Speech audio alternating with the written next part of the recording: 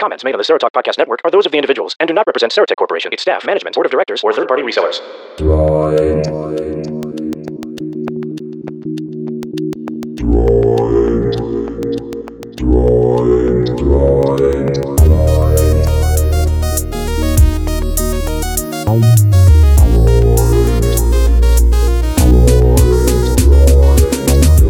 Hey, how's it going, folks? It's episode 29 of That Android Show, the pre-IO edition.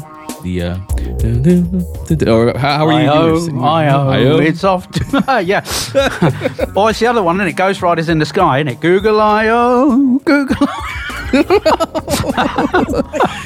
Oh, no. It's going to be one of them days, isn't it? I'm JJ Meadow. That's Steve. Hi, Steve. Hi there, JJ. And Anna. And I'm Access Anna, pretending I'm not in the room.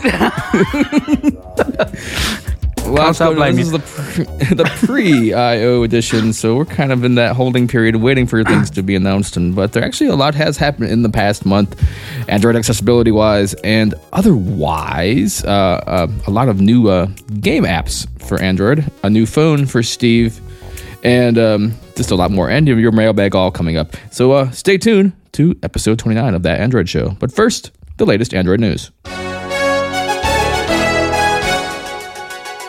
Chrome 35. Well, that's like, Chrome 35. That's a, whatever. They put out a new update every few weeks. But a big change for accessibility for us. Chrome is one of those things that, what's the word for it? Annoying? Pesky? Yeah, pesky. Well, it works, but it has its temperamental nature. Well, you said had would, I think, now be the appropriate word here. Well, yeah. Because Chrome 35 has integrated accessibility. Now, this is a big frickin' deal because normally the way Chrome works is that we have this web view that filters the content for us. And so this web view works, but sometimes it gets stuck. And so there are these 5 to 10 second times of meditation between starting the page loading and getting it to exactly. Oh, there it is. Okay, we're back. And then so 35 fixes this. Now, I don't think it makes it a better web browser. Firefox is still the best web browser out there. It's really cool, at least in my opinion. But this is definitely cool for some of the apps that default to Chrome. Now, where it doesn't help yet is for apps that use built-in web views that are based on Chrome. But I would wager that they fixed the one. The only reason they didn't fix the other is because it's a core functionality, and you can't just go back and fix that. Yeah. I'd wager it's coming in the next version. Right. It's really exciting because with Google I.O. coming up, it kind of makes me wonder if they're going to start doing away with the web views. Because according to the information that was posted to the Eyes Free list about Chrome 35, TalkBack is now reading web content directly. And so you can read the contents of a page as it's loading. You don't have to wait for it to finish loading. The page itself loads faster. Both swiping and explore by touch are more responsive. And one quirk, if you're an explorer, you would touch the web area of the page and there would be silence. So you would have to lift your finger and touch again. And according to what was posted, you don't have to do this anymore.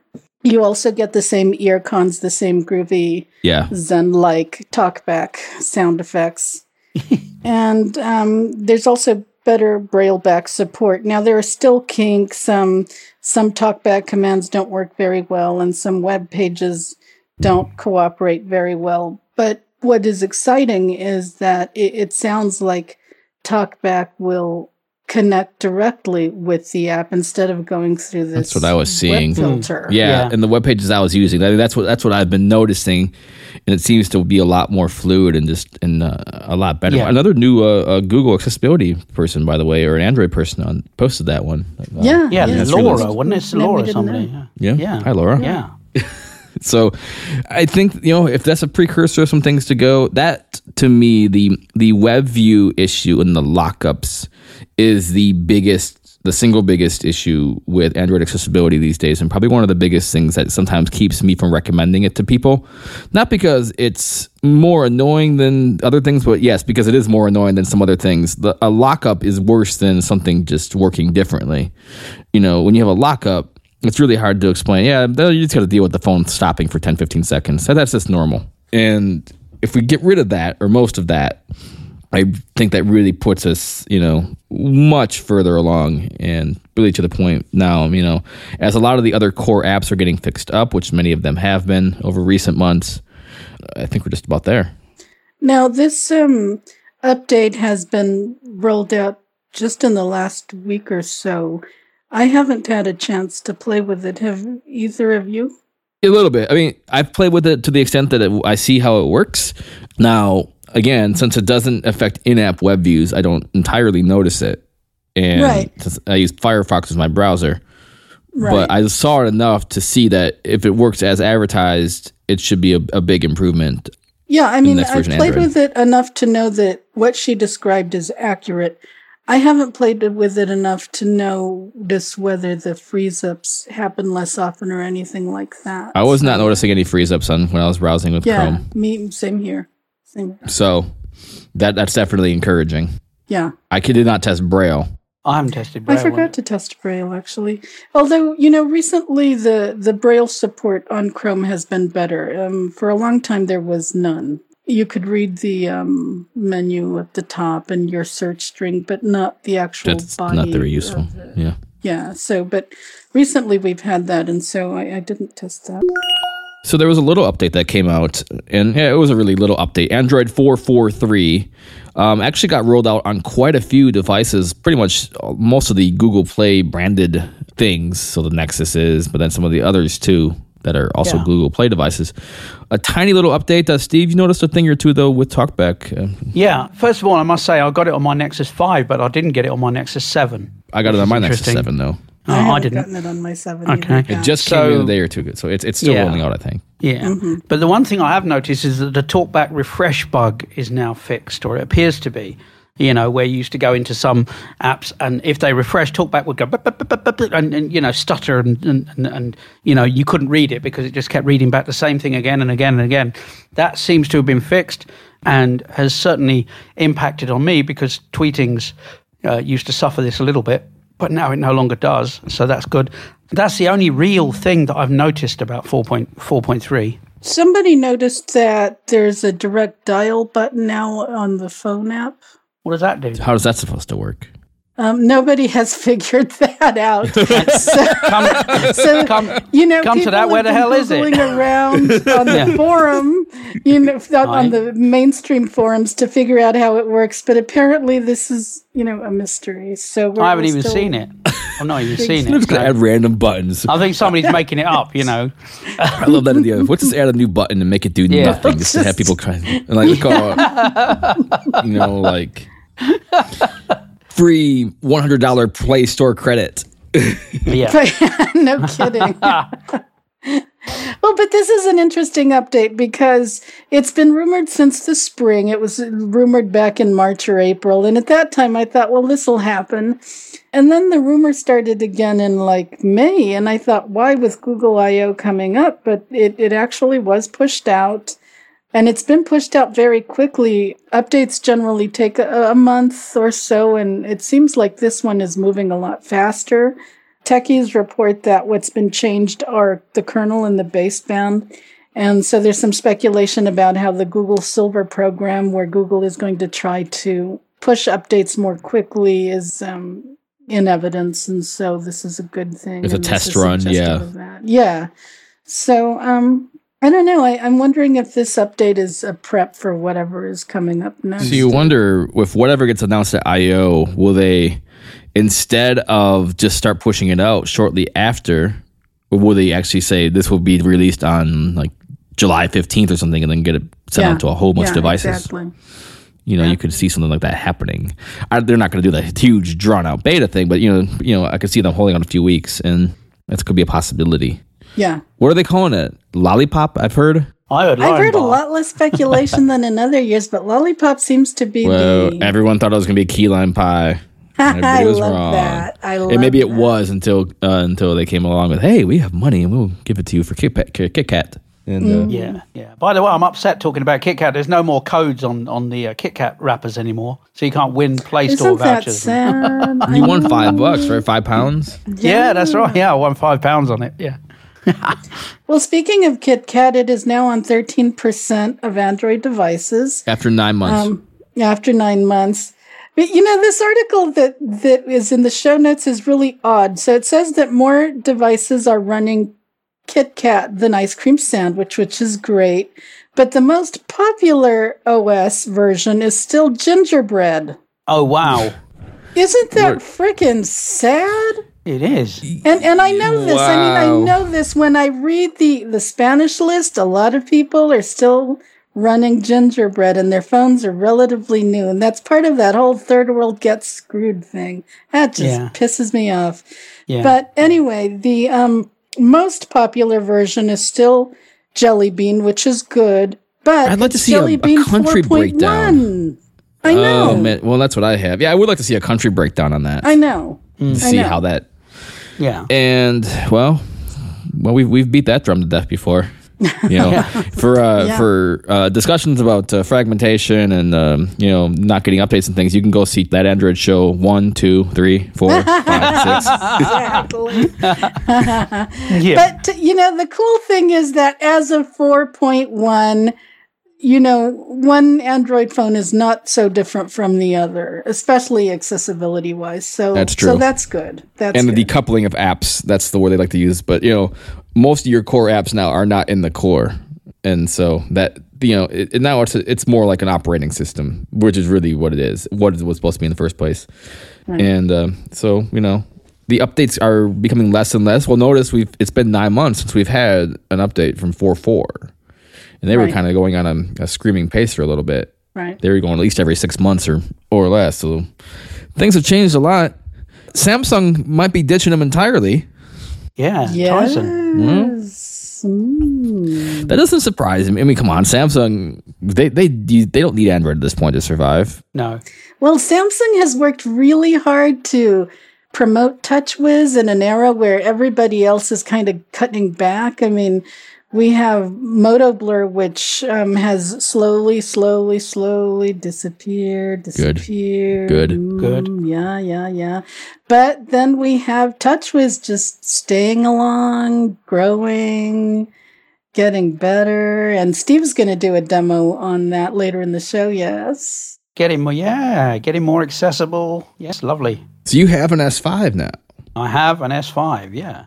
Now, Yeah. I mean, then there's some cool stuff there, and we'll talk about that. I mean, obviously, we've talked about the S5 a bit, but, it gives you some hope, too. If Samsung is going to ditch Android, go over Tizen, there's already accessibility documentation for developers in there. I'm not sure how much of it's built in, but I think there's some definite hope that a lot of this will translate over to if Samsung, the Galaxy S6 or whatever, maybe they'll have a new name for it at that point.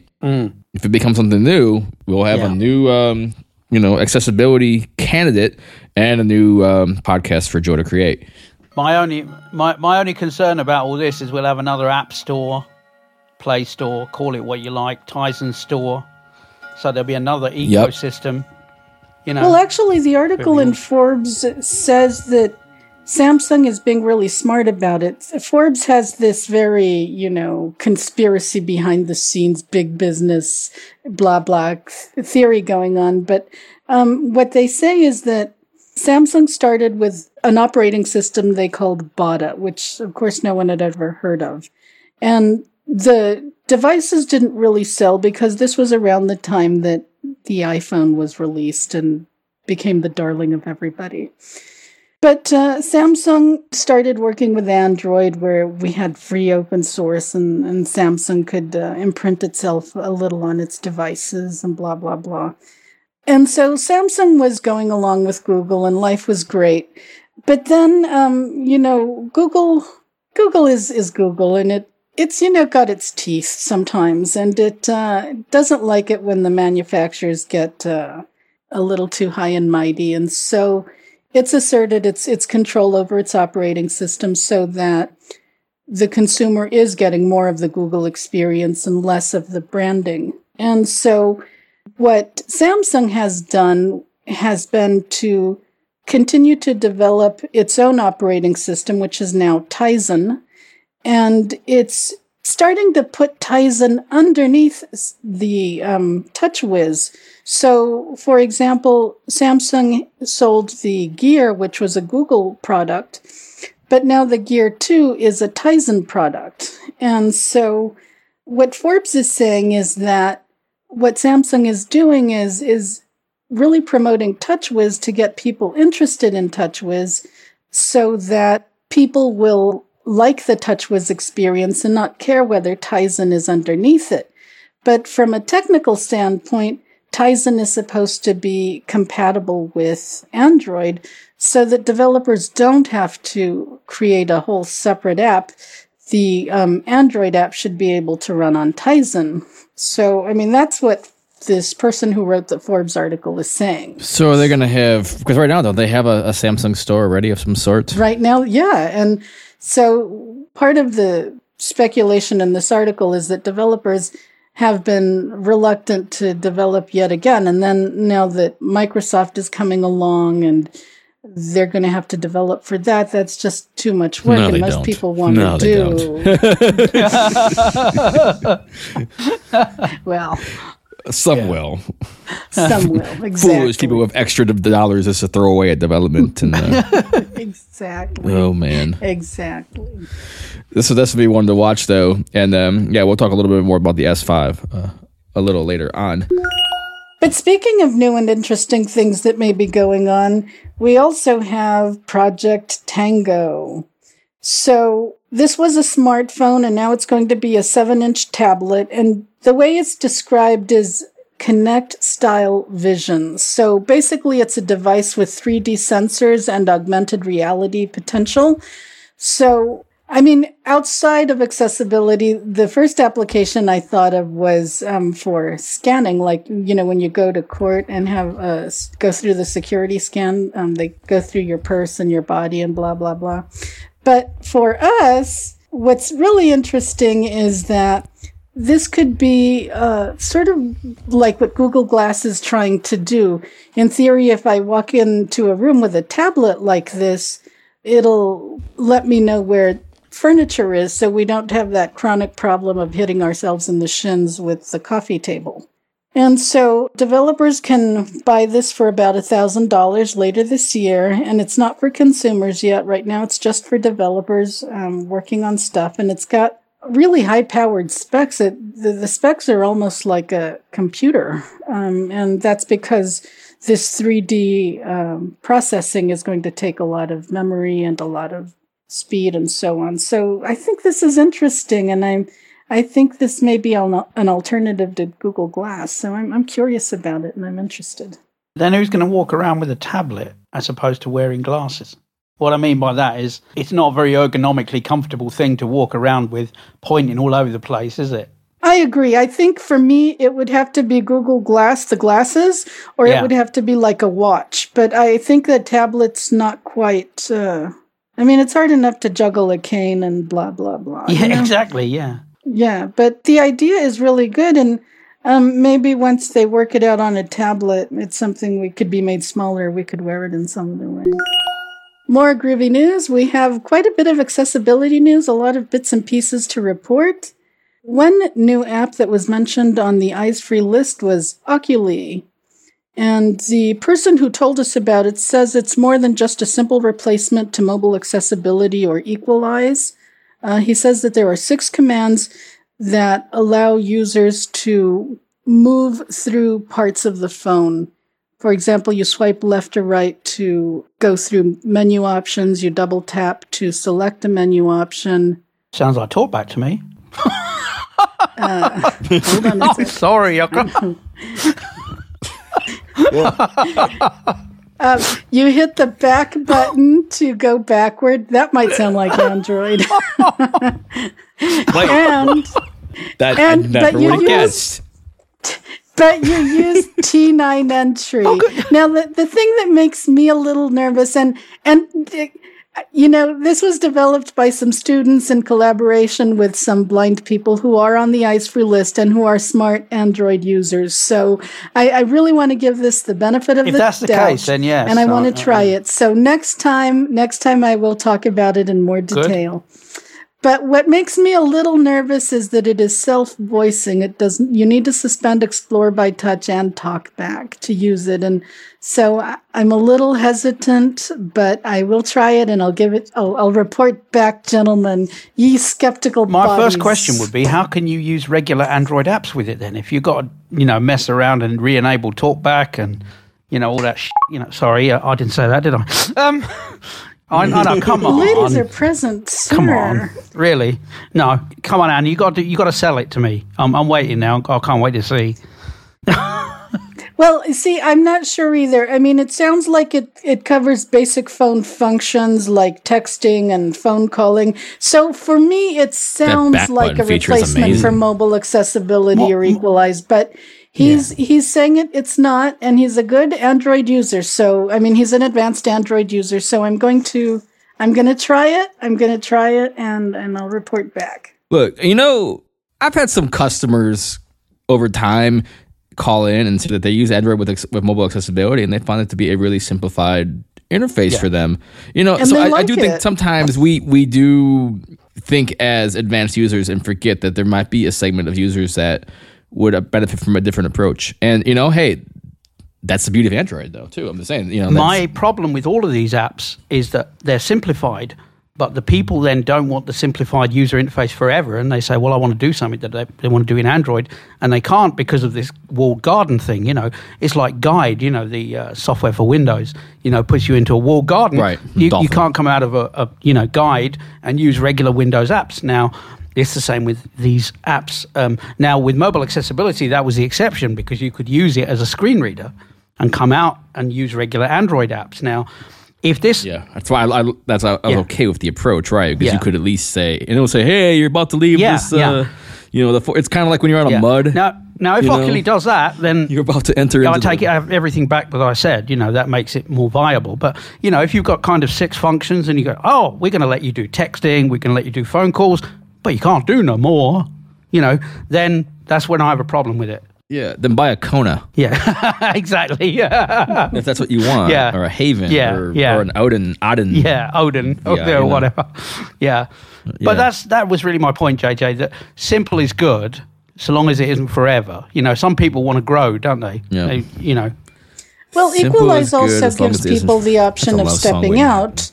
This app, I'm not sure. I mean, I'm not sure, but this app is free, so you can try it without, free forever, free demo, free trial. It's free forever. Is it?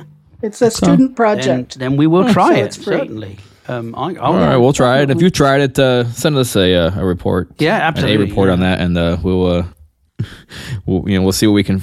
I'll load it on my Nexus 5, see how well it works with TouchWiz. No, sorry, my S5, see how well it works with TouchWiz. Did you, by the way, with your S5, back to that for a sec, are you using stock launcher now instead of Nova? I am. Yeah, okay. Absolutely. That's really cool. Yeah. Now, there's only one thing I miss on Nova, and that is the ability to uninstall an app from the home screen.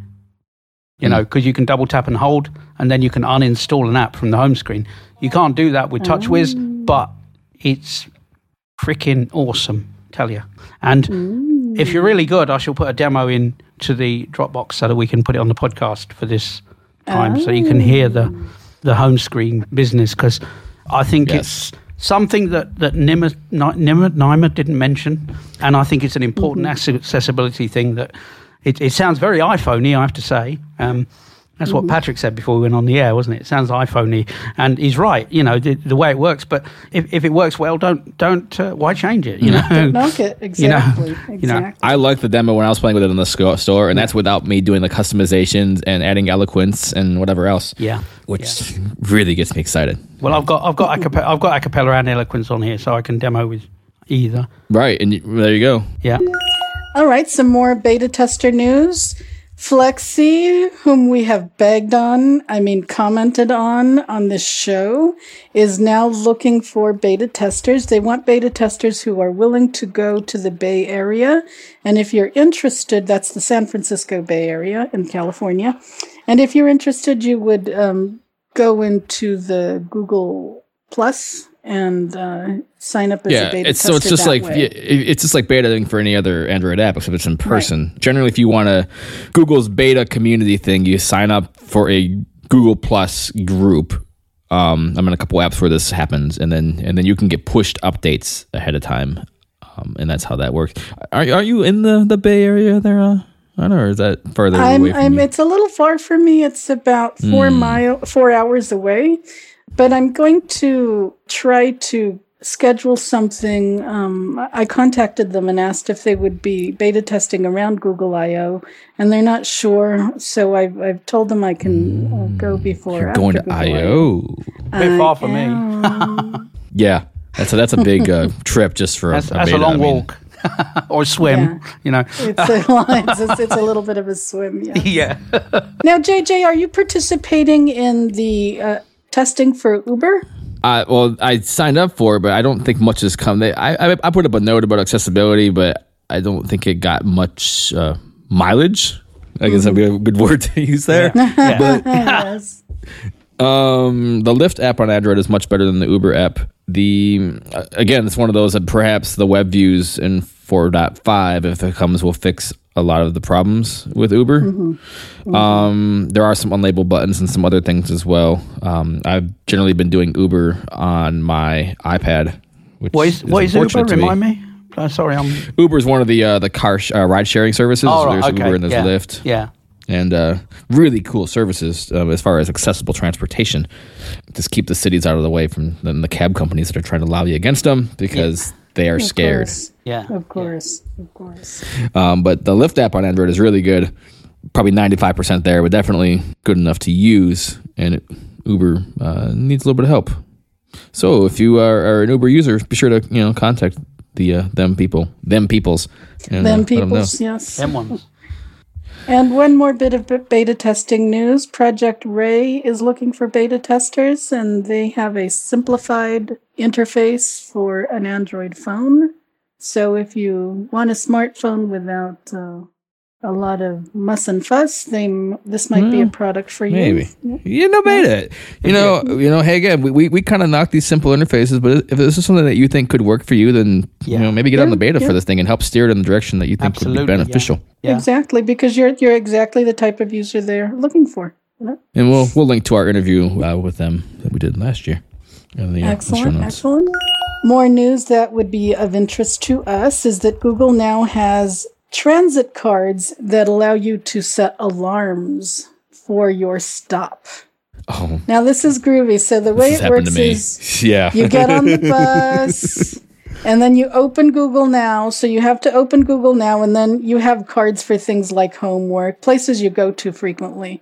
And so you select that, and then you may get an option for an alarm that is going to be at your stop.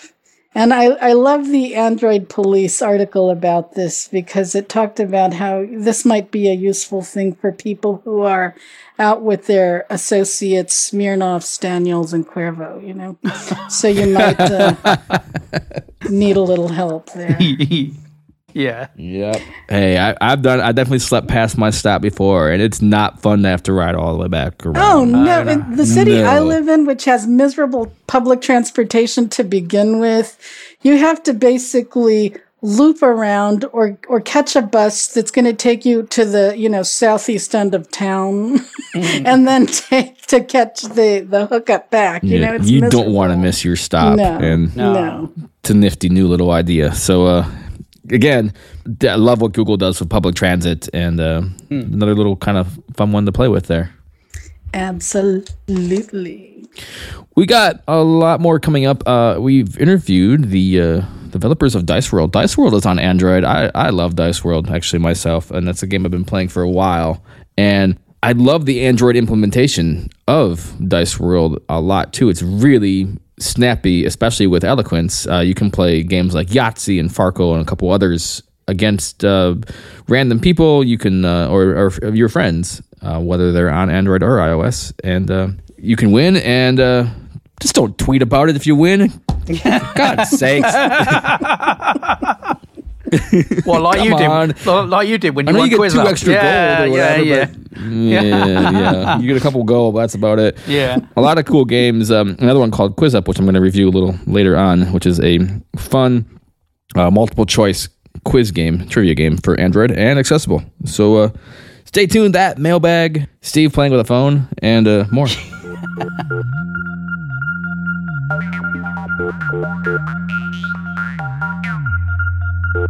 This is a quick demo of the home screen of the S5, and I say a quick demo because there's a lot of accessibility features in the S5. I'm sorry it's a bit echoey. I'm in the dining room because I've got the phone on the table and things like that, but and the dishwasher is going in the background. I do apologise for that.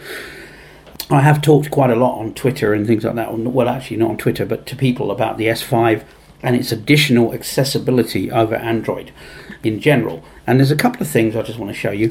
The first is I want to prove to those people who don't believe it that it does in fact work when you press triple tap home. So if I do this, 1, 2, 3. Talkback is disabled.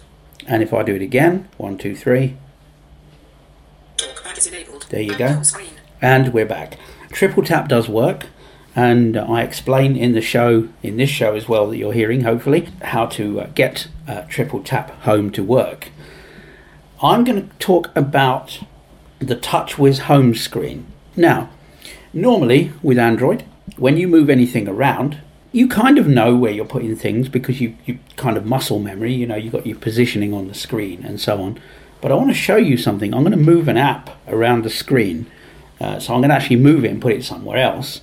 And then you'll see how accessible in fact it is, and even more so than a pure Google phone. And I'm really pleased that Samsung have done this. So what I'm going to do is I'm going to find Dogcatcher, my podcast program. Dogcatcher. There it is.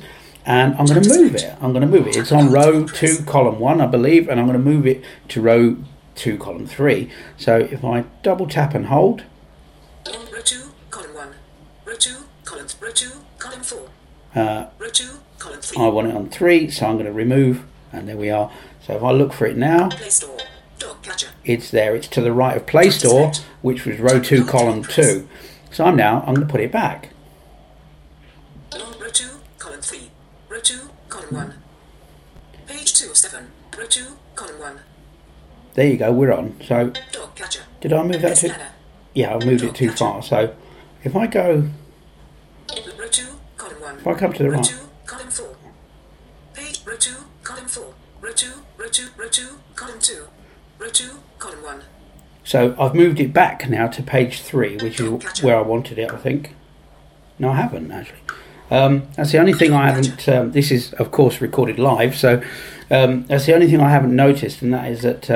Page 2 of 6. It is on page 3. Page 3 of 6. There we go. So Greetings. Tap so to select. Tap and hold to long press Google folder. where Greetings. Foursquare. where is Dogcatcher now? Is it on page 2 then? Page 2 of 6. Dogcatcher. Yeah, it is. So Tap to if select. we move it, Long we press get it to page page 2 of 3. 7. Row 2, column 4. Row 2. The only Row 2. Row 3. Row 3. the Column only, 4. the only thing I haven't Row 1. worked out yet is how you easily control each page that you're on. So that is S planner.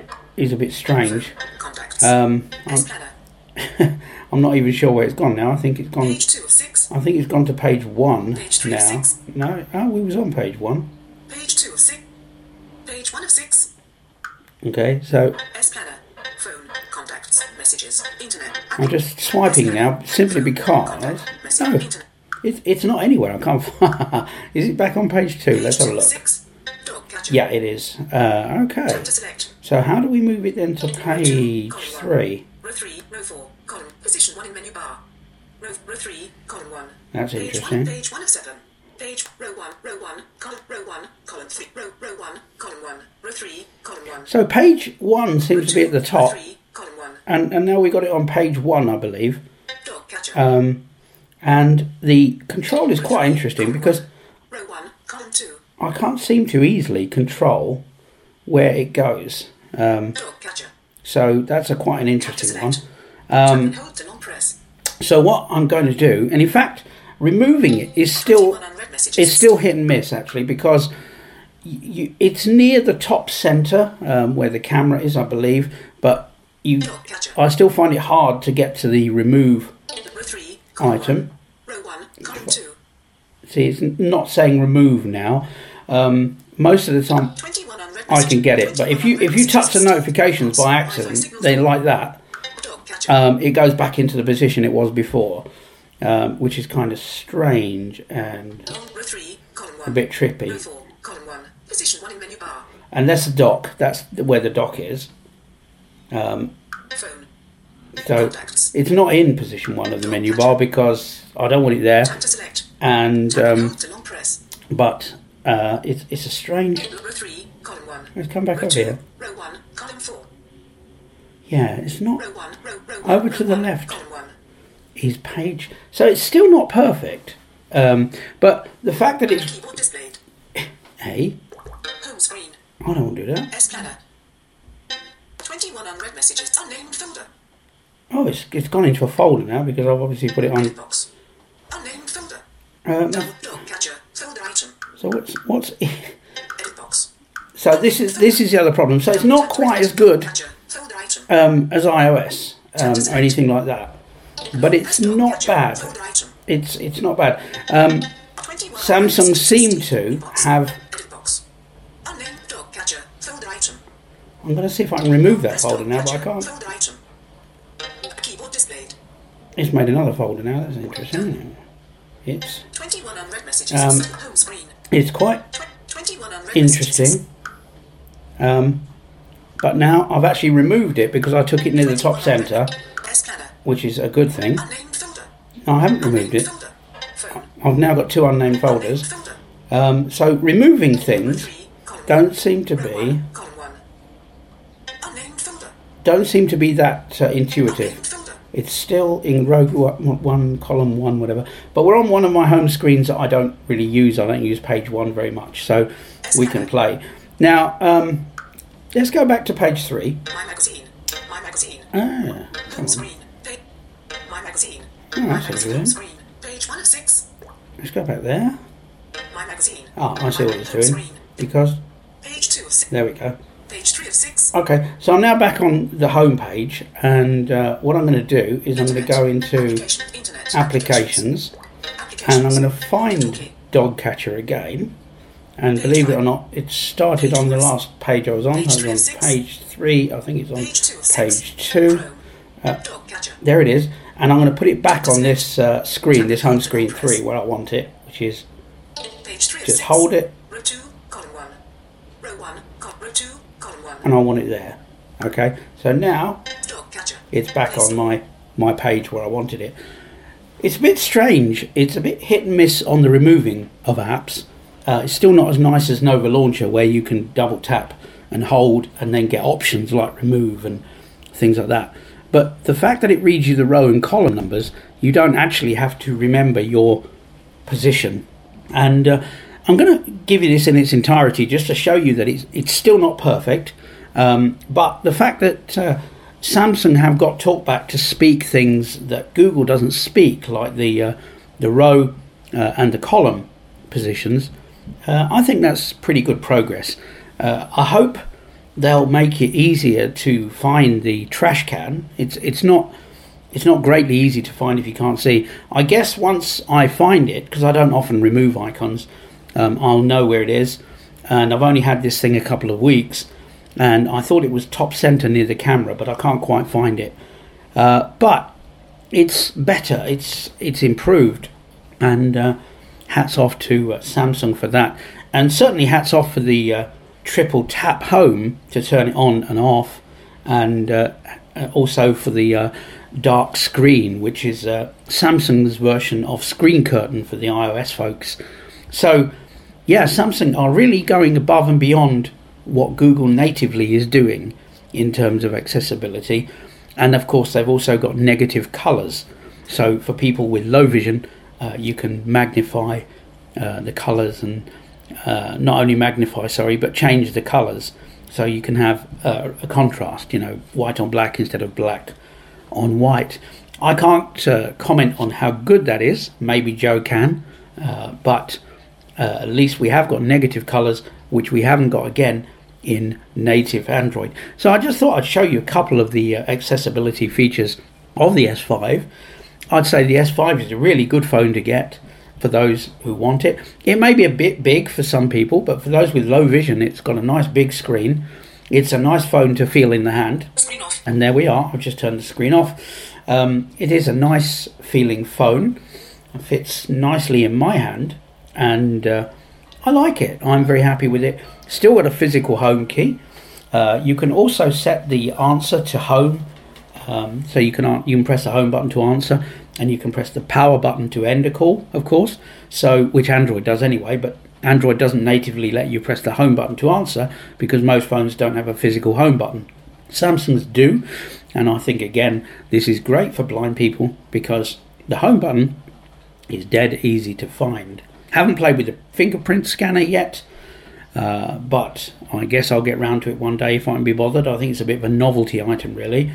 And but this is just a few impressions of the S5 and its accessibility. I love moving things around the screen, but actually removing them from the screen is still a bit tricky. But at least we've gone a bit further. Now Samsung does tell us what row and column we're on, so we don't have to kind of remember, and we know if we're in the middle of the screen and so on.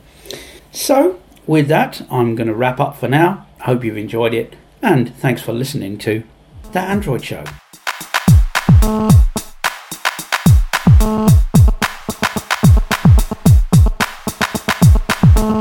Hey everyone, Joe Steinkamp here, and I'm filling in for Anna, and she really wanted to be here to do this because you all know how much Anna loves games, or at least so she has not told us so on any of the news segments. But she can't be here today, so I'm stepping in for a moment to interview Nick Barbado from Dice World.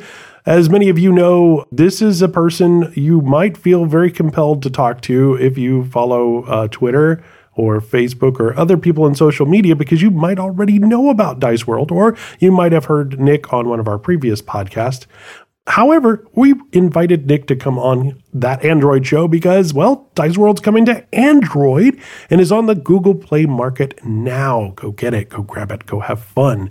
But let's have a few questions with Nick and talk about how the response has gone so far. Before we do that, let's go ahead and get over some of the particulars by saying, hi, Nick, how's it going? It's going great, Joe. Thanks for having me on the show. Not a problem. Okay, well, as you can tell by that very long intro, we are huge fans here at Sarah Talk Podcast Network. And we think that more fans will love to know more about you and your company. How long have you guys been together as a team? Have you worked on other projects? And how long has this particular project been in development? It's me and another guy who started the company. We started it on our spare time from our day jobs, which is also developers, but for large consulting firms, just working on large government projects, payroll systems and case management systems and stuff like that. So when the mobile market started to bloom, we decided to try it out and started developing for iOS. And our first project together was a multiplayer game. It wasn't a dice game. It was just to kind of get our framework written. It was actually a Rochambeau game, a rock, paper, scissors game.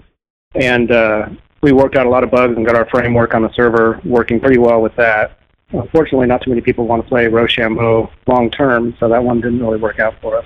The next idea was a dice game, but we didn't want to just have one dice game. We wanted to have like a one-stop shop for all the fun dice games. And I was actually addicted to a Farkle game, but it was a Farkle game where you couldn't play against anybody else. It was just a one-player Farkle game, and I wanted to play against other people. So we decided to start out with Farkle, and that slowly bloomed into Dice World. That's pretty much where the idea came from. It just came from being addicted to Farkle and knowing that we wanted to do something like it, and it's turned out pretty well so far. I mean, it's been going now for 3 years, I think, since we first started on it, and now we're finally on the Android market, so that was a big step for us. So what you're saying is repression, mathematics, and the need not to look at productivity software is what drove you to roll dice in an alley. Was the first word depression? Is that what you said? No. might I be was more saying accurate. that. Well, it could be. I mean, if you were in government work, and I was a former government employee for 10 years, so I know where you're going with that. But so all of that led you into wanting to do more gaming.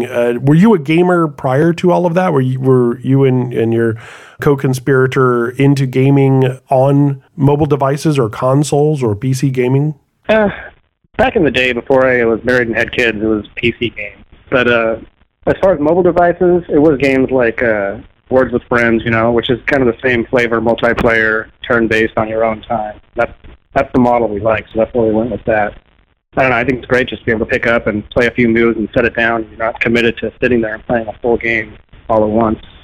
So that's just the direction we went with that. And it wasn't just wanting to be a game developer. It was just wanting to, you're a developer, so when you're out there working for the big companies and just slugging along in your cubicle, it can get pretty depressing. And being able to do your own thing and actually create something and have people like it and be able to build on it has been really exciting for the both of us. Were there, well, let's back up for a second. Can you give an idea to our listeners what games are in Dice World, and were there one or two games that just didn't make the cut that may not have translated well? Well, Farkle was the one that started it all, and that's probably still my favorite game. Then Yahtzee, which is just based on the Yahtzee game that's been out there forever by Hasbro. It seems like everybody knows how to play with that one, so it's kind of a fallback for everybody. It's a great game, but that was just to get more people involved. Balut, we kind of got hooked on as we were researching. We just Googled for the most addictive dice games out there and then started playing them all. And Balut, there wasn't much out there in the App Store to offer it, and it is a really fun game. It's kind of like Yahtzee on steroids. And then Pig was just so frustrating that we had to include that. It didn't come out in the initial version, but when we first developed it, and then it got us, you get so infuriated playing it that it's perfect for a little mobile game to pick up and play real quick and win, or still end up yelling at your phone. And then as far as some other games, we'd like to add a few in the future. Right now, we're just concentrating on making the Droid release as solid as possible and getting the two apps completely in sync between iOS and Android. And then we've got a couple ideas for a couple other dice games to add. As far as the ones that didn't make the cut, well, some people have requested Bunko, but there's really no strategy to Bunko, so we're still looking into that right now. It depends on user feedback. But that one, you just roll a dice and there's no taking chances or anything like that. So we're just going to wait and see what more users think. Definitely open to any ideas somebody has. Well, you mentioned iOS. You came to that platform first, and we talked a little bit before we started recording about some of the challenges of developing on Android. Let's kind of just, for a moment here, how did you come about towards accessibility in iOS, and did that success with the blind community and the low vision community kind of alter your perception when you went into Android?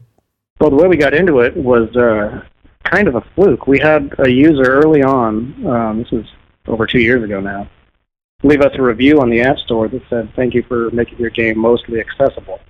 So I reached out to that user and figured out what she was talking about, and luckily we had named a lot of the button labels and stuff like that so the screen reader could read them. But it was still very difficult to play with voiceover on. So over the next few months, just dug in and tried to learn everything that we could about voiceover, and slowly just retrofitted the game to make it completely accessible. And I think it's pretty well fully accessible right now. And we're still working at it. This next release that I just submitted to the App Store yesterday has some tutorials, and they're fully accessible. And it's just turned out great. There's such a great feedback from the low vision community. We get some really nice emails, and it just feels good to actually create something that people are really enjoying like that. Have you had an opportunity to play other games like Solera or other type of games that have added accessibility, and has that kind of sort of given you some ideas, or do you network with some of those other developers like Quasi from Stem Stumper or what have you? No, that's a great idea. With only two of us, there's just no downtime for anything right now. I have turned on voiceover and played some of our competitor games out there just to make sure that we stay ahead of the game. it seems like a lot of them will just label their stuff, and you need to flick around to see what's going on. And we're really trying to make it so it's more immersive. And I mean, our big thing that we always say is try to keep it a complete level playing field between the two, sighted and non-sighted. And I mean, there's some things that are available only to the low vision users that aren't available to the sighted users because they don't need it, to kind of level that playing field. I'd love to talk to you after. Maybe you can send me an email of some of the other games that are doing a good job, and make sure that we're keeping up to par with everybody. Absolutely. We've interviewed some other developers of games, even on this show. Quasi Mensa is one of our very first interviews on that Android show. And he was just on again in March about Spellstack, which is a recent release, and people can go back to our archives and check that out. The thing that I find compelling, and I've asked this of many developers that we've had on our various shows, it feels very familiar to do things in the iOS universe, but it becomes very challenging on all sorts of levels when you get over to the Android universe. Whether it be you use the Game Center equivalent, play games and achievements in the Android universe, or you decide minimum hardware spec, or you decide minimum Android version. What were some of the things that you may have taken for granted on iOS that turned out to be some significant challenges when you moved over to looking at Android? Well, one of the big challenges is all the different screen sizes. I guess on the TalkBack side, that doesn't matter as much, but when we started doing it on a bunch of different screen sizes, I think all the layouts of the screens were all over the place. So we ended up having to go out and buy a bunch of devices and rewrite a bunch of layouts just to try to get all that sorted out.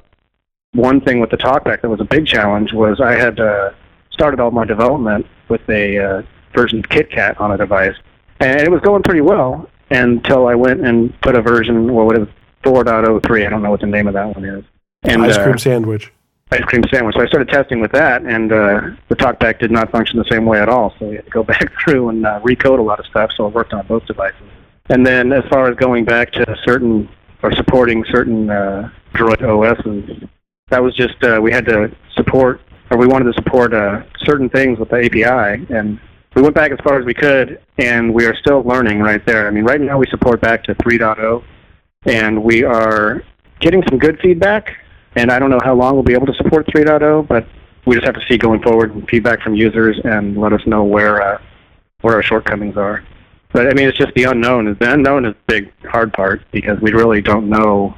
There's no way to test on every device. I think if you go to the in our developer portal, we support like 4,500 devices. So there's no way to know what it looks like on all 4,500. Agreed. Anna made a comment during our news section that a lot of individuals in Central America and South America are encountering devices of Android that are running Froyo, which would be 2.3 or below.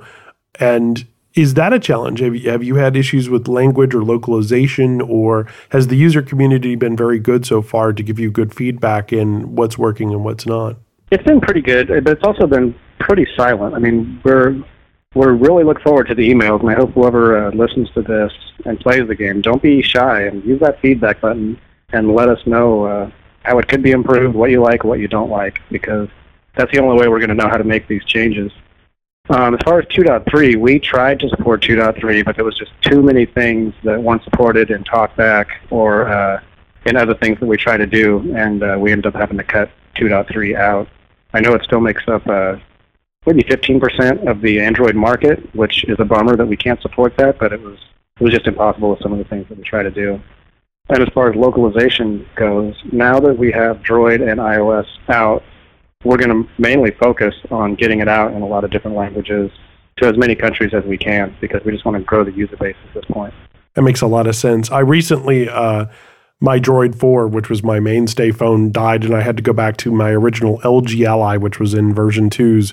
And I understand exactly what you're saying. There is such a big leap between the level of access and, like you said, versions of screens and availability, that it is kind of tough, and it really does hurt to have to say this is my cutoff point, but it makes a lot of sense. Now, were there any features or were there any types of approaches in iOS that you felt like you couldn't pull over to Android, or was there something in the Android version that you think excels over the iOS version, having some time now under the belt with both releases?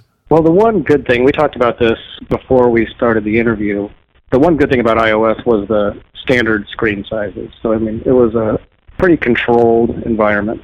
That sounds like that's going away with the new iPhones that are coming out. But I would say overall, developing for Droid is, I like it better. They give you a little more flexibility to paying to deal with the different versions, and the different manufacturers have their different flavors of the iOS. Once you've got a solid framework, I think developing for Droid was much cleaner. And they don't tie your hands as much as Apple, in my opinion. One example would be in Droid, we're allowed to use a lot of different custom dialogues to make the app look pretty snappy and respond a little bit different and look a little more custom, whereas in Apple, we use a lot of their embedded frameworks for alerts and stuff like that. So, I mean, it all looks like it's built into Apple, which is nice, but it's nice to have that custom feel to it as well, and I think you get that more with Droid. Do you feel any different about, let's say, the App Store restrictions or purchase notifications, or how you have to do that through cross-platform? I know there's a lot of conversation going back and forth between doing something native to iOS and letting Apple have their way with it. But traditionally, a lot of developers have come on our program and say, I really like the flexibility that I have within the Google Play ecosystem. It's so much so that, I'm going to either do that exclusively, or I'm going to use something that will work as a payment system on either side. Yeah, I mean, definitely Google is much less stressful to work with in regards to all of that. I mean, just being able, if you have a critical bug, to stick it back out there on the Play Store and have it there in 3 hours instead of going through Apple and having to beg through multiple emails to get it out there within the next week is huge. As far as the in-app billing, that seems to me to be about the same as the App Store stuff on the iOS side. But there are many, many less restrictions on the Droid side that just make it much nicer to work with. Yeah, there's a lot of conversation that Test Flight was purchased by Apple to have some of the same experience you would have in the Google Play Store, moving something from alpha to production, because that came out of Google I/O last year, which I think is by far one of the sneakier and better things that came out of I/O. Was people really don't understand the process of what it takes to submit an app and how far you have to go. And it may take a while to propagate across 1 billion devices if you need it to, but it is nice to be able to have that sitting in Google's backyard. And hopefully maybe with Test Flight that'll change. Yeah, I tried Test Flight early on and just had bad luck with it. It was very glitchy, so I ended up going with just a third-party free service that will let me do my iOS over-the-air distribution. Right. But Google Play Store with the alpha, beta, and all that, I mean, that's great. That was one of the first things that really hit me, was this going to be so much easier working with the test team. Yeah, the console just lends itself to a lot of opportunities, and I'm curious. We're recording this before Google I/O. I'm curious to see if that's refined moving forward for being able to do a lot of that in future. Now, speaking of the future, there are updates. You said you just submitted one to the App Store for the iOS guys. Do you have a short, I don't want you to, play all your cards here, of course, today. And of course, this is a dice game, so I wouldn't want you to play cards anyway. But do you have any things that you could let our listeners in on what to expect, or what, if anything, they might want to keep in mind with tournaments coming up, or anything of that nature? Yeah, on the Droid side, that's our main focus, is getting the tournaments out there for everybody. Tournaments are a lot of fun. It'll be nice when Droid and iOS users can play against each other in the same tournaments. What we're doing right now, I mean, we're just wrapping it up, but we have so much testing to do on that to make sure that there's no loopholes in there where people can cheat on a tournament. So we're just testing that like crazy, and we're probably going to roll out the Farkle and the Pig tournaments first, and then the Balut and the Yahtzee tournaments in the next phase. But they should be coming up soon. We're just focusing on getting user feedback, definitely talkback user feedback. We're still in the early phases of the Droid version, and we just need to make that better, and then getting it out in multiple languages. Any chance we could have factions? Let's say if we get multi-platform play going, it would be King of the Hill for a while, but possibly the Droids versus the Apples at some point, maybe, little flags or something that could be best droid or something in his category or something like that. I've done too much community management. I'm sorry, Nick. No, that's a great idea. And it might be kind of cool just to have that on the user profile to at least see which device they're using while you're playing against them. But another thing that's going to be coming up that kind of lends itself to what you were saying is kind of revamping the leaderboards. Right now they're pretty basic, so having categories for Droid and iOS might be good, and it's going to be expanded to maybe the top 1,000. Make that whole thing a little bit slicker, as well as the user stats are going to keep improving too. We've got Well, you got to have Alliance versus Horde, you know, you got to have Cowboys versus Texans. You got to have those classic battles, you know, where fanboy versus fanboy, you know, you can't ignore those things. Those are what drive things forward, especially if there's a coveted cup to fight for or something to rally the troops. That's when we should really see the trash talking on Twitter, I would think. Yeah, well, I mean, that's another thing. Keep thinking of things that are coming up. The achievements. We're going to have achievements as well, so maybe we'll add a few achievements that are just iOS or Android champion achievements. Get the smack talking. Now you're going to make me start writing Xbox 360 ones. So, you know, those silly ones like, you know, most robotic, done as many automated tweets as possible. No, I'm kidding. So there's 30 in a day. And so, but I mean, that's really what I think I'm really impressed about is the way that you guys have been able to achieve work towards critical mass in social media, because that's how I came upon you guys, not even through AppleBiz or my friends. I saw you guys about as much as Deal Space, and I was like, what is this dice world? And that had to be gratifying that you guys found a way to kind of sort of gain some momentum from social media, where some games had done that in 2009, but it seemed to have dropped off after a while. Yeah, that one is kind of a tricky one, though, because, I mean, some people get really upset about all the tweets that are going on out there. So we've added hashtags, I mean, a bunch of different ways to make it possible for people to filter out the tweets, because we don't want to be annoying anybody, but obviously we are annoying to some people out there, and we hear it. So we're trying to figure out a way to balance that and not be annoying, but yet still let people tweet and get a gold or whatever they want to do. Maybe it just takes a picker of funny options or an idea of different trash talking or slam talking or something like that. Again, I'll steal from the Xbox Live community. I mean, you know, there's a lot there to be done as long as we don't go too trolly. Yeah, I mean, that's absolutely right. And we thought about things like that, but it's just time and development time to get it all in there. But that's a great idea. Absolutely. Well, anything that can make users feel like they're a part of the larger gaming culture. I am a huge gamer, and so I'm familiar with some of the tropes that you would see even, you know, like A3 last week. So I have some idea of what kind of things are working well in that community. And it's always gratifying for us to be able to have that in the blind and low vision community, because we're using devices that other people are using, mainstream devices. It's nice also to have some of the internet niceties, as it were, to go along with that. Well, Nick, where can people find information about your company? Where can they find the apps? And what more can people do to provide you feedback on certain areas that you're looking for to assist with the game? As far as feedback, there is in the Android and the iOS version, there's a feedback button. And when you use that, it will compose an email for you that has your username and your device and your OS version and all that, which is very helpful for us when we're either trying to debug the issue that you're having or figure out what's going on. So I recommend anybody who has anything to say at all, good or bad, you're not going to hurt our feelings. We want to make the game better.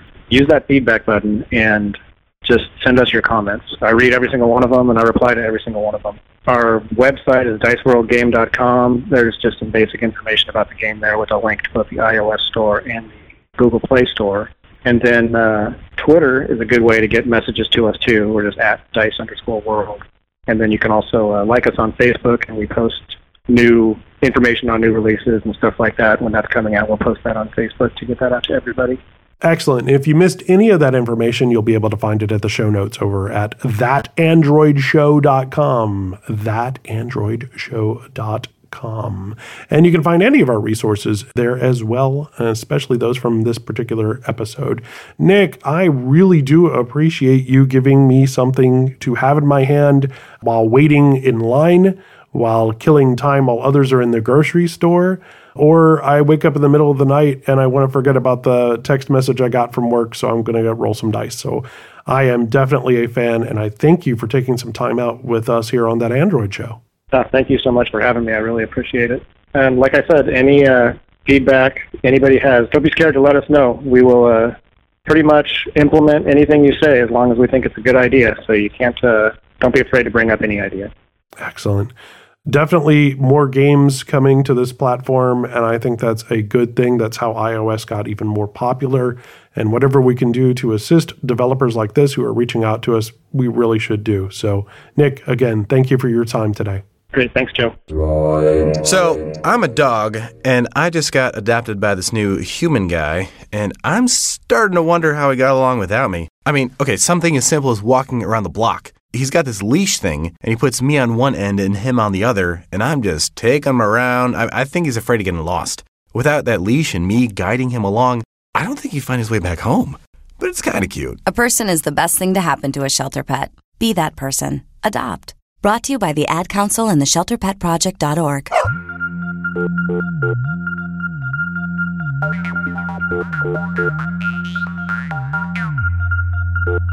Time for another That Android Show app review, and this time it's a really cool game called QuizUp. QUIZUP, all one word in the Play Store. QuizUp is a multiple choice trivia game which has hundreds of categories, hundreds of thousands of questions you can play either against just random people or you can challenge your friends. It's one of those. It's accessible currently on Android. There is an iOS version which hopefully they'll work on making accessible over there. But for now, you can challenge all your Android friends, and you can play the game. So I'm going to actually show you how to play a round of QuizUp. Now, my speech is going to be fast for this demo because the trivia questions come up rapid fire. There's 7 in a round, and you only have about 15-20 seconds to do the answers. So you pretty much have to do fast voices to make this work. So here we go. So the main screen here has just a lot of different categories. I'll show you what your friends are doing. You can control all sorts of settings. It's pretty well labeled.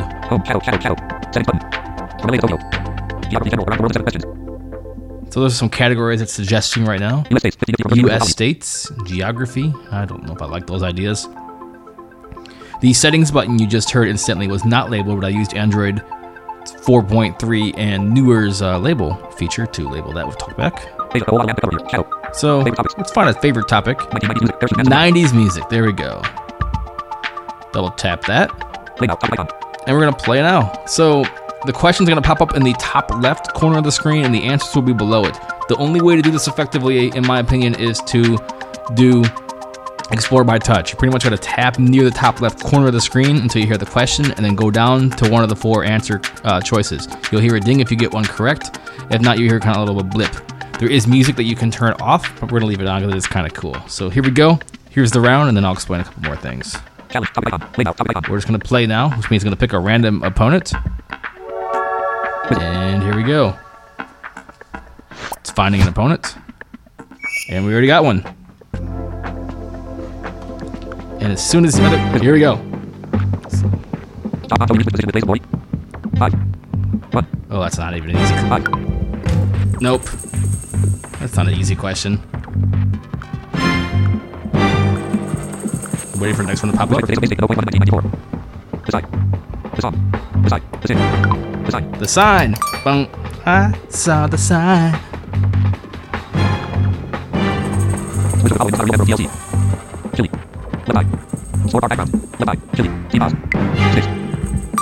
Yeah, T-Boz, left eye, chili. TLC.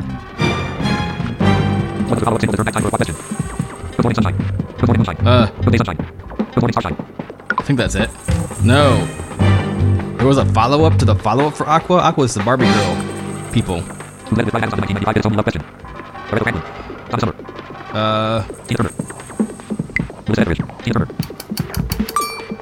That was a lucky guess.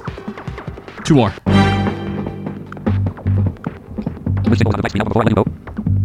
Before I let you go.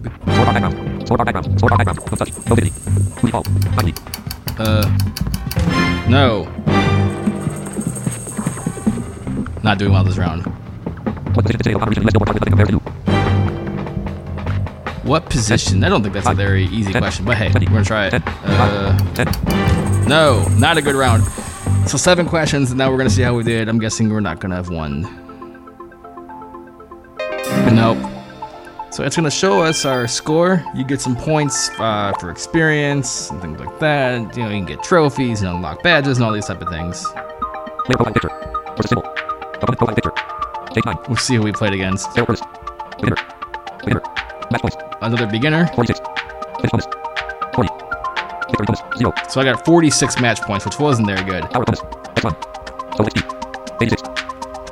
86 experience. So how that works is there's 7 questions, and for the first 6 questions you get up to 20 points if you get the question right. The faster you answer the question, the more points you get. So it is definitely to your advantage to do the Explore by Touch to find the correct part of the screen right away. The last question is double, so up to 40 points. If you don't get a question right, you get 0 points for that question. And of course, if you have more than your opponent, you win the round, which, well, what does that mean? I don't know. It means you win the round. Tons of categories, everything from history and music, like I just did there and not very well, to movies, sports, all over the place. Specific categories, like if you want a Beyonce category, well, it's there for whatever reason. It's in the game. So lots of different things that you can play. And most of the categories are cool. I had one, I did a U.S. states category, and it was, which state is pictured? Like, well, don't think I'm doing that one. And I saw a match the flag category. I don't think that'd be a little bit more difficult to play if you couldn't see. So a couple things like that. Most of the things are labeled. Sometimes you have to do a little bit of guesswork to see what's going on, but it's generally a pretty cool app. Fun to play. You can sign up with Facebook or Twitter or Google Plus or email. And the idea is, of course, to link it to your friends, and you can challenge your friends in Quiz Up and exercise your trivia masterness. It's not even a word, but that's how it goes. Again, Quiz Up, Quizup, available on Google Play. It's free. They have in-app purchases for power-ups for experience, so it helps you get experience faster. Whatever, who cares? I just think that's kind of goofy, but it's there. And but generally, it's a free game, and it's really fun and addictive to play. So there you go, another app review on That Android Show. You've got mail. It's time for the That Android Show mail bag. That gets longer and curvier every time. Well, that's just how it is. It's kind of gets stretched. Crikey, I need a beer. Come on. Well, we'll get a beer or two, and then you can send in an A report through the iBlink radio app. An A report. I like that. I like A report. Yeah. They're Android reports. Can we have A reports? That's right. Not I reports. Yeah, can we have A reports? Send your A report on the iBlink radio app. I can't change the name of the app because it is called iBlink Radio. Yeah. Can't we have Android called A-Blink? A-Blink. Yes. Yeah, A-Blink. Put it in. Register it. Joking on that. And then you could do resources at SearleTalk.com, at That Android Show on Twitter, thatandroidshow.com. And I don't know the number for the blab line. They give it on that other show. So go ahead, call it if you can find the number. What do we have on? All right. So our first question actually came in last time, and it's from Jane. Hi, everybody on Sarah Talk. This is Jane, and I have a comment to make on the triple-click home of the home button on a Galaxy S5. I was trying to help an instructor. He had TalkBack enabled and everything, but I wanted to go to the accessibility settings to some things with TalkBack, mainly the two-finger press to enable accessibility. Unfortunately, when I accidentally pressed the home button 3 times, and I think I double tapped because there's a menu that comes up that says accessibility and settings and then TalkBack. I accidentally double tapped the TalkBack button and item, and then when I tried to bring up TalkBack again, TalkBack didn't come up at all. So that triple click home, I did that. I thought I can enable talk, but I think that menu comes up again, and you need to select it. Maybe some people have experienced other things, but I don't know if it works as advertised. But my experience is different. So, okay. All right, so basically she's having trouble with the triple click home command for starting accessibility on the S5. It's not working for her as advertised. So, Steve, you are now our S5 expert, sir. Thank you, Anna. Jane, actually, this is not obvious. Now, what you have to do is you have to go into settings, so your system settings, accessibility. Don't go into vision, because it's not in vision, because that would make it too easy, wouldn't it? Instead of going into vision, you will find something in accessibility called direct access, and it will say direct access off. So you double tap it, and then you go into a kind of settings dialog, and you will find a switch to turn on direct access. Be sure to turn it on, otherwise it won't work.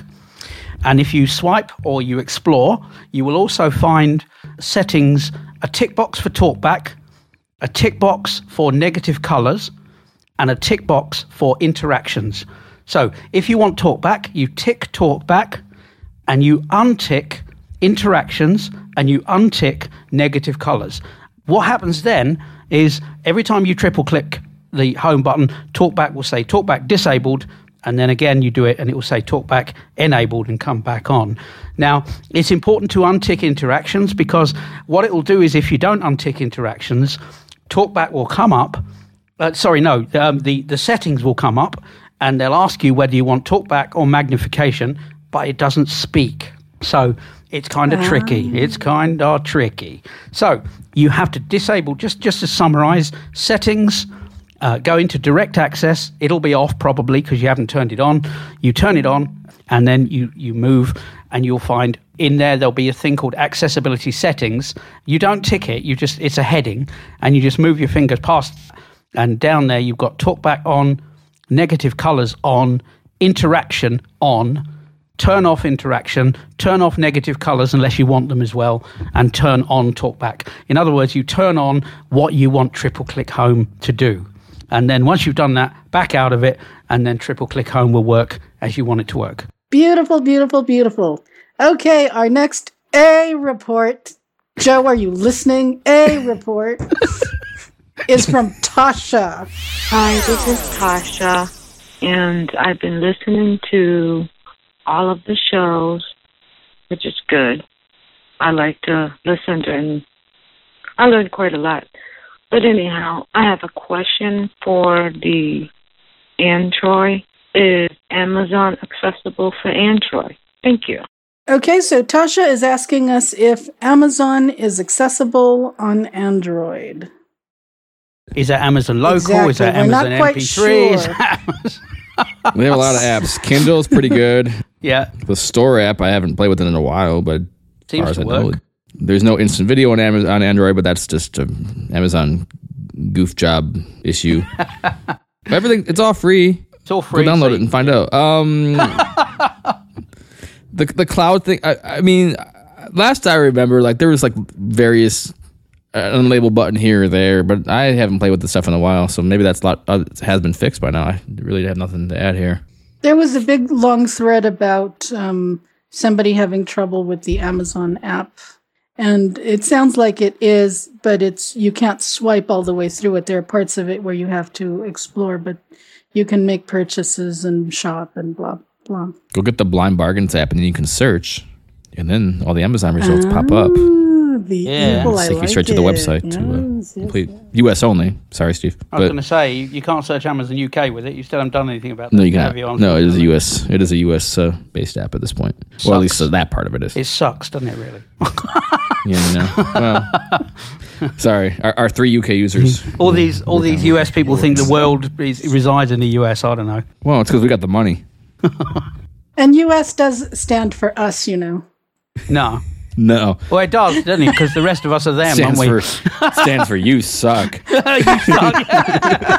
US, you suck. I like that. Exactly. Yeah. Anyway. Okay. So moving on to Ben. Anna, Joe, Steve, this is Ben calling in from Spokane, Washington, and I'm calling in to leave an report for that Android show, episode 28. Again, all three of you did an excellent job. Anna, it was wonderful to have you back on the show. And Joe, it was great to have you back on the show as well. And I missed JJ. He's really cool. But Joe, it was awesome to have you back on the show. And anyway, I just wanted to say, Anna, it was really great to hear Jammin' Jerry's voice on this episode of that Android show. And I definitely remember him from Android from an Accessible Point of View podcast that he did. And I definitely listened to all of those.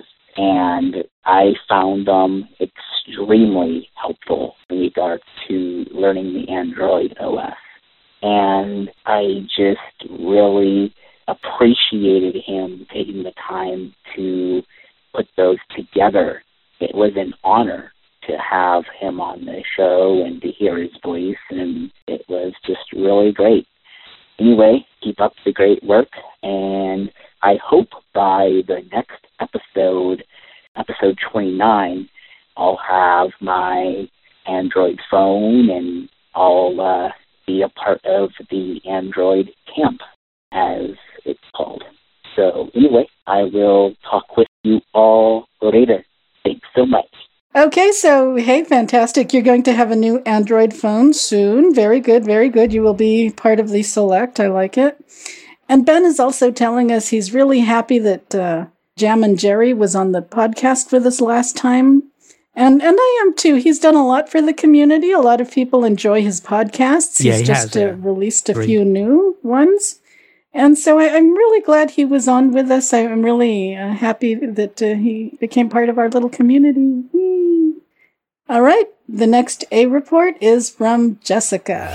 This is for that Android show. I just wanted to say for that Android show, episode 28, where was included the website for accessibility setup of a new Android device.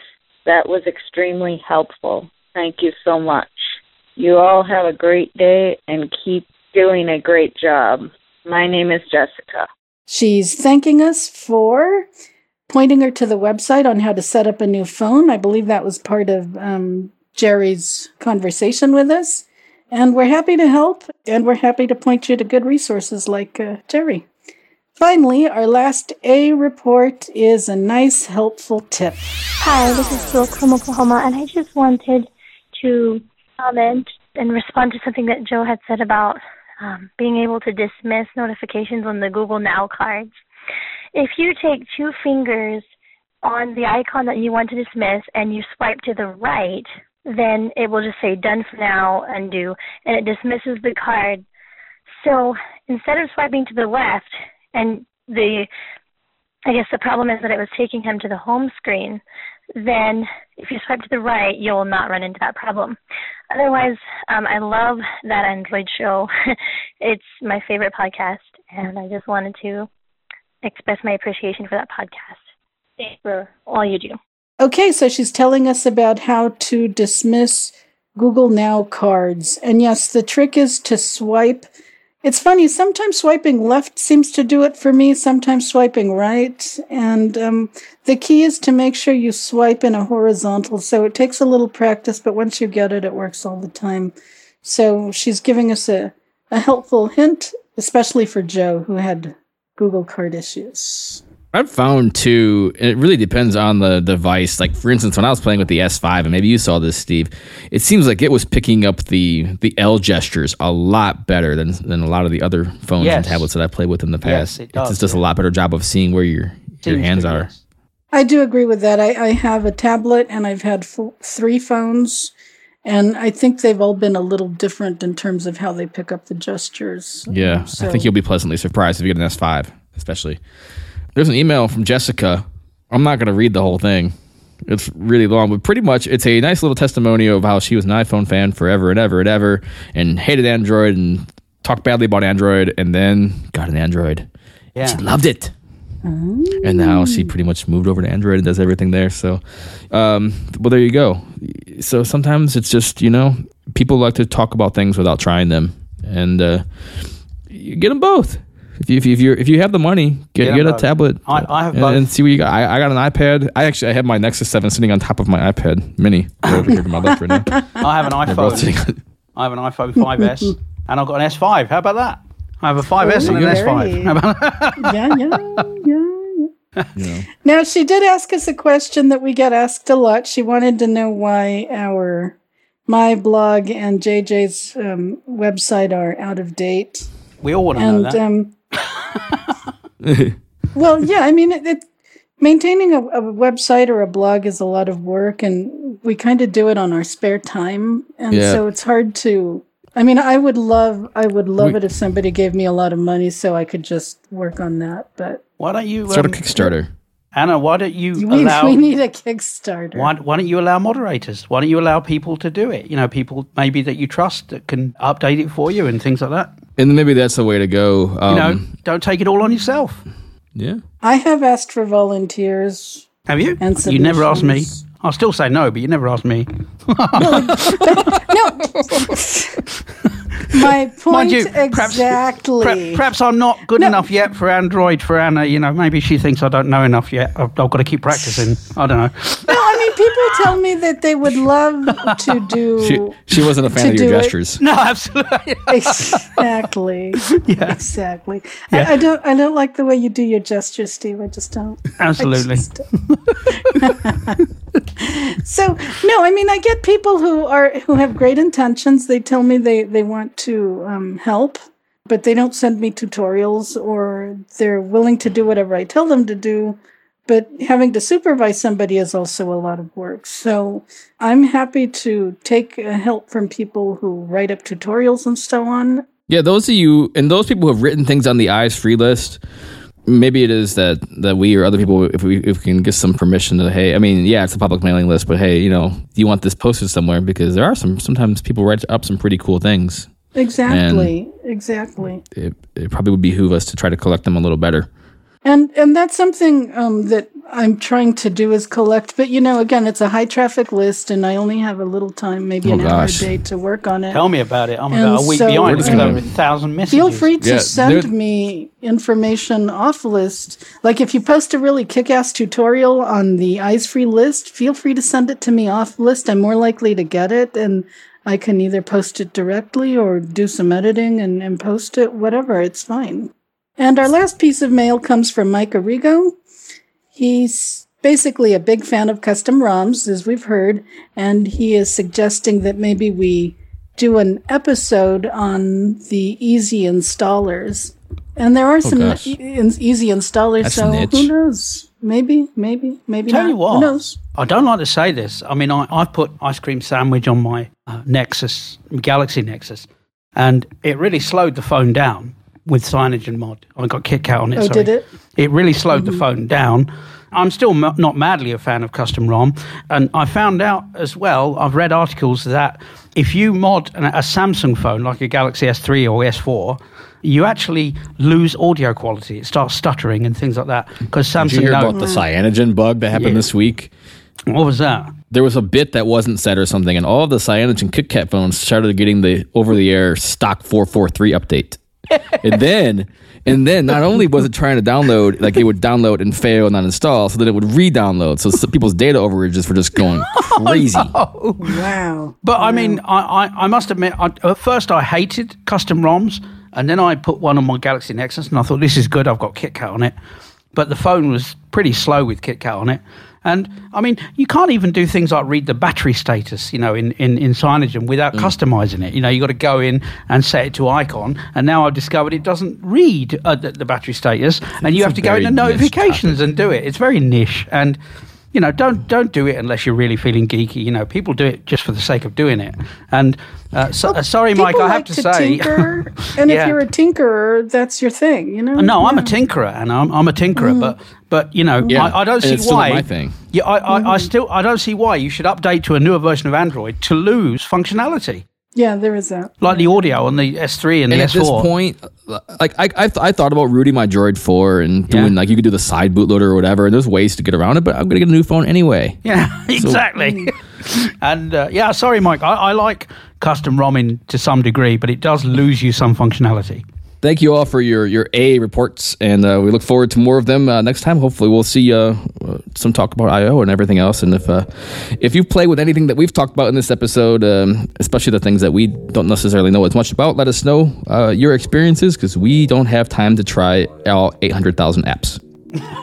We'd love just to, half but... of them. Yeah, yeah, just half of them. But I played with remember the Legend of the Red Dragon? Any of you guys remember that? It was the old bulletin board game from the 90s. There was a version on Android. Yeah, I heard the review. It's in Dropbox, isn't it? The Blue Dragon. Yeah. You heard it now. You're lucky. I think we're actually going to put it probably in like the next episode, or it'll be down an episode or so. Yeah. But Legend of the Blue Dragon, you can go grab it now. It's there. It's a very playable version of the old door game. Very cool. Very cool. Coming up in a future episode. And next time I'll be telling you all about my thrills and excitements at Google I/O. Google I/O. I/O. It's off to work we go. It's worrying, really. You sure you didn't already have that beer? We are three sad people who just have too much time. That's going to do it for episode 29 of That Android Show. Thanks to our producer extraordinaire, who doesn't ever get a day off, ever, Joe Steinkamp, our also audio manager, Patrick Purdue, and then, of course, all you guys for listening. I'm JJ Meadow. You can catch me over on Blind Bargains at blindbargains.com, also over at AT Guys, where you can get some really cool speakers and some other things for your Android. I'm Access Anna at the sadly neglected accessibleandroid.wordpress.com blog. And I'm Steve, the Talking Droid. You can find me Talking Droid on Twitter, www.comproom.co.uk, where you can find some equally fun apps for Androids and iPhones and not apps, gadgets, accessories for them. Anyway. That's going to do it. We'll see you next time. Bye-bye. Bye-bye.